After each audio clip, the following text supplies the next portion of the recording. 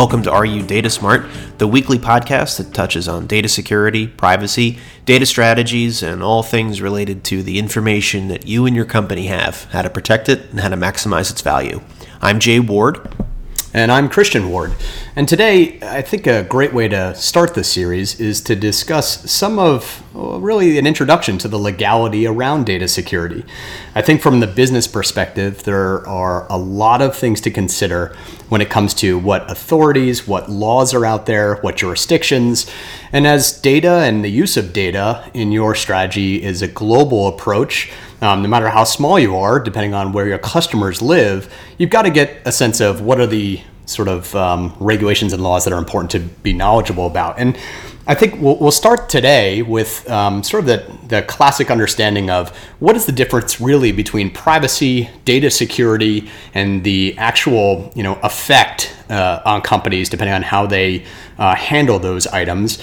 Jay, I'm always reminded of the Benjamin Franklin quote on, 3 men can keep a secret so long as 2 of them are dead. And I find it very funny that, we're trying to build both technology and business models that can sort of handle that level of secrecy. But what is really the main structure out there? Well, it's a great question, and I think a lot of people conflate secrecy and privacy and data security as all kind of one thing. From a legal perspective, secrecy it's pretty much nothing. It's something that you whisper into your pillow. A secret is outside of the realm of national security or the Bank Secrecy Act. There's really no such thing as secrecy under the law. There's confidentiality, there's privacy, and there's security. And for our purposes, the question is, what is data security and what is privacy? Are they the same? And they're certainly related, but to my mind, data security is a means to an end. And if the end is securing information, then data security is the means to achieve privacy. In the United States, the law doesn't really have any formal recognition of privacy as a right to be preserved. I mean, there's some talk about it in constitutional law cases from the 60s and 70s, but for the most part, privacy isn't a critical or central component of how the law works in this country. It's the complete opposite in Europe. By law, in the Charter of Human Rights and in the Treaty of Rome and the Treaty of Lisbon, the European Union takes privacy very seriously. It's a fundamental right. So when you're talking about privacy in Europe, think about it the way we think of free speech in the United States. So data security is really what you're doing to safeguard information, regardless of why you're doing it, whether it's to protect your consumers, to maintain a business advantage, or to secure privacy. Privacy is the end goal, whether it's by law or just by design. They're separate concepts that are related to one another. So that's fascinating. I actually was not aware of the concept of, a basic fundamental right to privacy in these other jurisdictions, particularly in Europe. That's fascinating. Partially because when we think about it from a business perspective, building out your data warehousing, where you have people entering data, where people interact with the data through a UI versus where the data is stored. These are huge questions. The cloud has obviously opened up an enormous new capability to businesses to solve for that. But I tend to think that taking that step back and looking at the historical perspective of privacy as a right is kind of an amazing way to then approach data architectures and business approach to managing and handling data, because it's just not the way we think here in the United States in terms of privacy. Yeah, that's right. And the interesting thing is, you started with the Franklin quote, and I'll throw one back. It seems that the only people who've ever said anything ever are Ben Franklin, Thomas Jefferson, and Mark Twain. But one of the things that Franklin apparently... Oscar Wilde. I love Oscar Wilde, too. Wilde and Churchill, yeah. So the Irish, the English, and the Americans are the only ones who've ever said anything. But he said that, the great line, people who would trade a bit of freedom for security deserve neither. And that's just that makes some sense, but in the reality of today's legal framework, it doesn't, because everything is a trade-off between the facility and the convenience of lightning fast computing, and cloud storage, and the right to privacy, whether or not it's enshrined in legal text or not. So one thing that I always try to caution my clients to do is to evaluate meaningfully what the trade-off is, and how sensitive is the data that you're handling. If you're talking about you have customers and you've retained their mailing address and what their last order from you was and their social security number, I think you can come up with a pretty clear hierarchy of which of those is more sensitive and is subject to more safeguards and needs more security around it. And if you understand data as a component of privacy, each individual datum is a piece of the puzzle, the mosaic that creates your digital and online identity.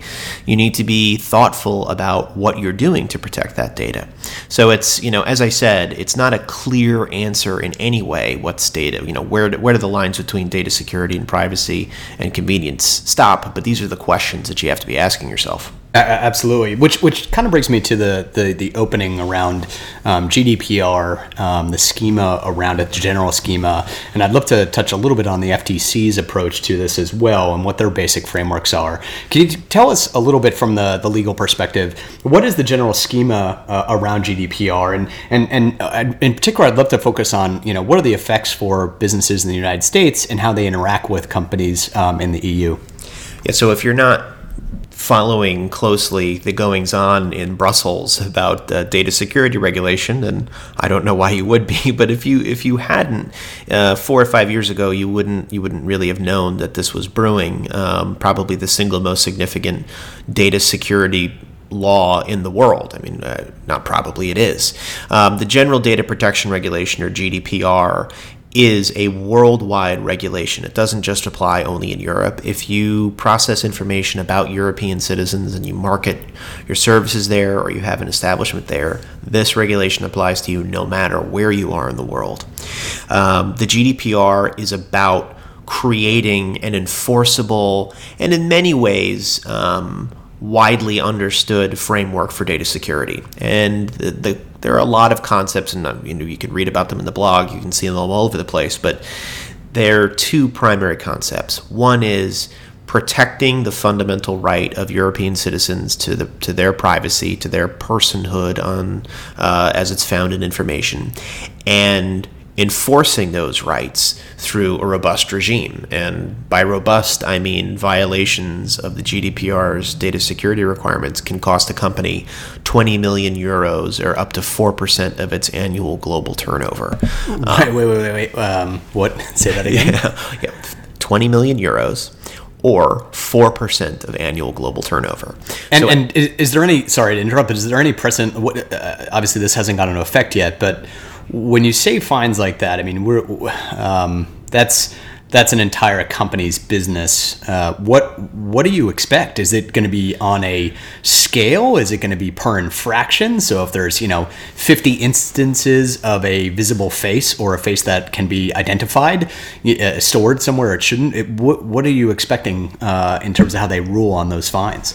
I'm going to give you the classic lawyer answer of we're really not quite sure yet. But that's the truth is we're waiting to see what this regulation is going to look like in practice. We're waiting to see how each country's individual supervisory authority, because under the federal system that the EU has, each member state will have its own supervisory authority that will enforce and regulate the GDPR. So if you're primarily doing business in France, the CNIL will do it. If you're in Germany, it's the BFDI. And they're going to have, idiosyncrasies in the way that they enforce it. So we don't know how it's going to look. There is an ultimate authority. There's the European Data Protection Board that can resolve disputes and sort of oversees the process. But no one knows how aggressive regulators are going to be from the get-go.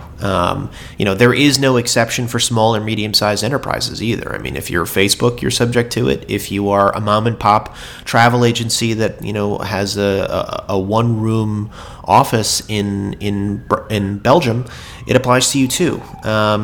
So GDPR is unprecedented. There's never been anything like it before. And the closest thing that I can liken it to in this country is the Securities and Exchange Act and the Securities Act in the wake of the Great Depression. I mean, that was a fundamental change in the way an entire industry was regulated.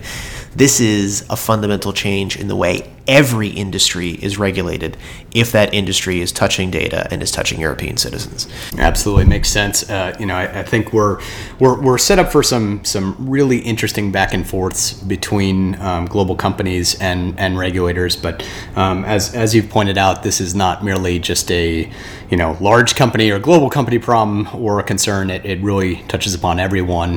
There is no carve out for mid and small size companies to comply with these things. So Jay, I think that's a great place for us to stop, where we've given a pretty good framework around GDPR, the FTC, and ultimately kind of the difference that you started with in the conversation, which is setting up frameworks to be able to handle these things, to understand the difference between privacy and data security, and that means to an end to ensure that you're staying in line with all regulations. Thank you, everyone, for listening to this episode of Are You Data Smart? And we'll be back next week with more information diving into some data strategies and how they also will be affected by upcoming regulation. Thank you, everyone. Thanks again.